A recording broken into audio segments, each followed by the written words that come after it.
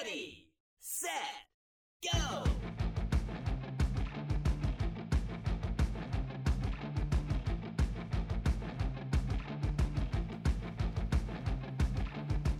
Welcome to the EV Diaries. This is the place where we discuss EVs in small town America. I am Ben, and as you know, I am a senior distribution engineer for an electric cooperative in southeastern Kentucky. So today I have some news from Co-op World, and it's good news for North Carolina. Yesterday or late last week, co-ops in North Carolina were awarded $700,000 by the General Assembly and the Department of Environmental Quality. Of course, this was part of the Volkswagen settlement, and which this is phase one in North Carolina, which is a $30 million chunk of change of a $92 million payout that they're expecting. This is going to be used in these cooperative areas for 10 high-speed charging stations. Now, I am going to assume that they mean DC fast chargers. I'm not sure what size that they're looking at, but from previous discussions that we've had, I hope it's 150 kW or higher. They're supposed to be located along travel corridors in rural and suburban North Carolina. Now, along with this funding, the cooperatives have to pay for the infrastructure, but this money will actually buy the DC fast chargers themselves. Statewide, the $30 million is getting used to replace 111 school buses, 16 transit buses, and installing 33 zero-emission charging stations, which technically, I guess they could be hydrogen refueling stations. But all in all, 33 new stations in North Carolina. 10 of them are going to be located in cooperative areas. So there you go.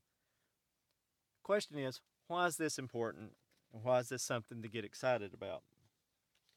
Again, when it comes to cooperatives, it's about how you're spending your members' money. North Carolina has an opportunity, these co-ops have an opportunity to install this infrastructure at half price. We priced a 2-port charge point station, which I think was maybe 62 kW. But the price tag on that was $50,000, and it was going to cost another $50,000 to install. To be honest, I'm not sure that ChargePoint even offers that unit anymore, and I'm not sure what their current pricing is.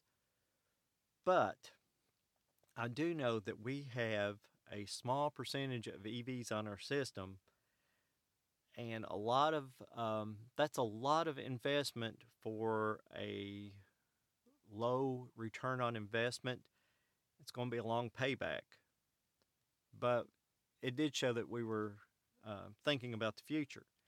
Now, I've said in many meetings and probably on this podcast that DC fast charging, in my opinion, is not for our membership as much as it is to capture money from people who are not our members when they charge as they're passing through our system.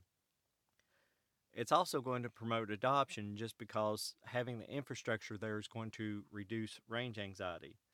But all in all, fast charging is not for the locals, it's for the out-of-town guest. Like I said, it's a big investment and it's got a long ROI, but you got to keep in mind, we're in southeastern Kentucky. This is small town America. I'm sure the return on investment is shorter in other parts of the country. I do know that the Tesla superchargers on I-75 are lucrative, but then again, Tesla has a wider adoption base than all the rest of the EVs that are out there at this point in time.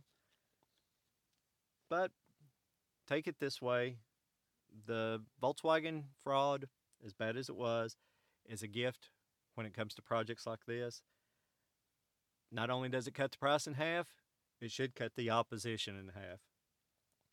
In Kentucky, I'm not sure how much that we got as part of a settlement. I think it was somewhere in the neighborhood of 60 million, but I'm not sure at this point. I know that little to none of the money is going for projects like this, even though I think most of it should be. EVs, they're a small minority in small town America, and people in power don't see the potential that's coming. They don't see the need for infrastructure. They are not thinking long term. So, congratulations to the co ops that are receiving this money. I think it's great that you're going to put in some charging. And I just ask that you choose your locations wisely because people are going to need something to do while their car is charging. Okay, I put up a Twitter poll on whether or not ZEV mandates are necessary. It's going to be up for 7 days. I know the past couple of episodes, I feel like I have helped people to clarify their opinions or confused them greatly, one or the other.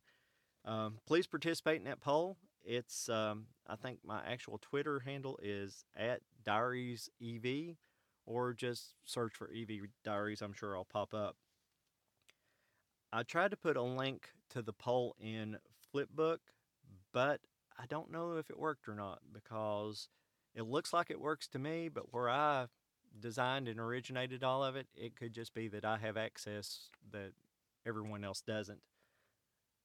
That's it for today. I realize it's a short episode, but it's good news for anyone that is going to be traveling through or in North Carolina. So I wanted to pass that along. I will be traveling in Nashville Thursday. So Friday is up in the air at this point, but I hope to be able to publish an episode even though I will be away from home. Hit that subscribe button and remember that the EV revolution is here. So let's take advantage of it. It's a fun ride.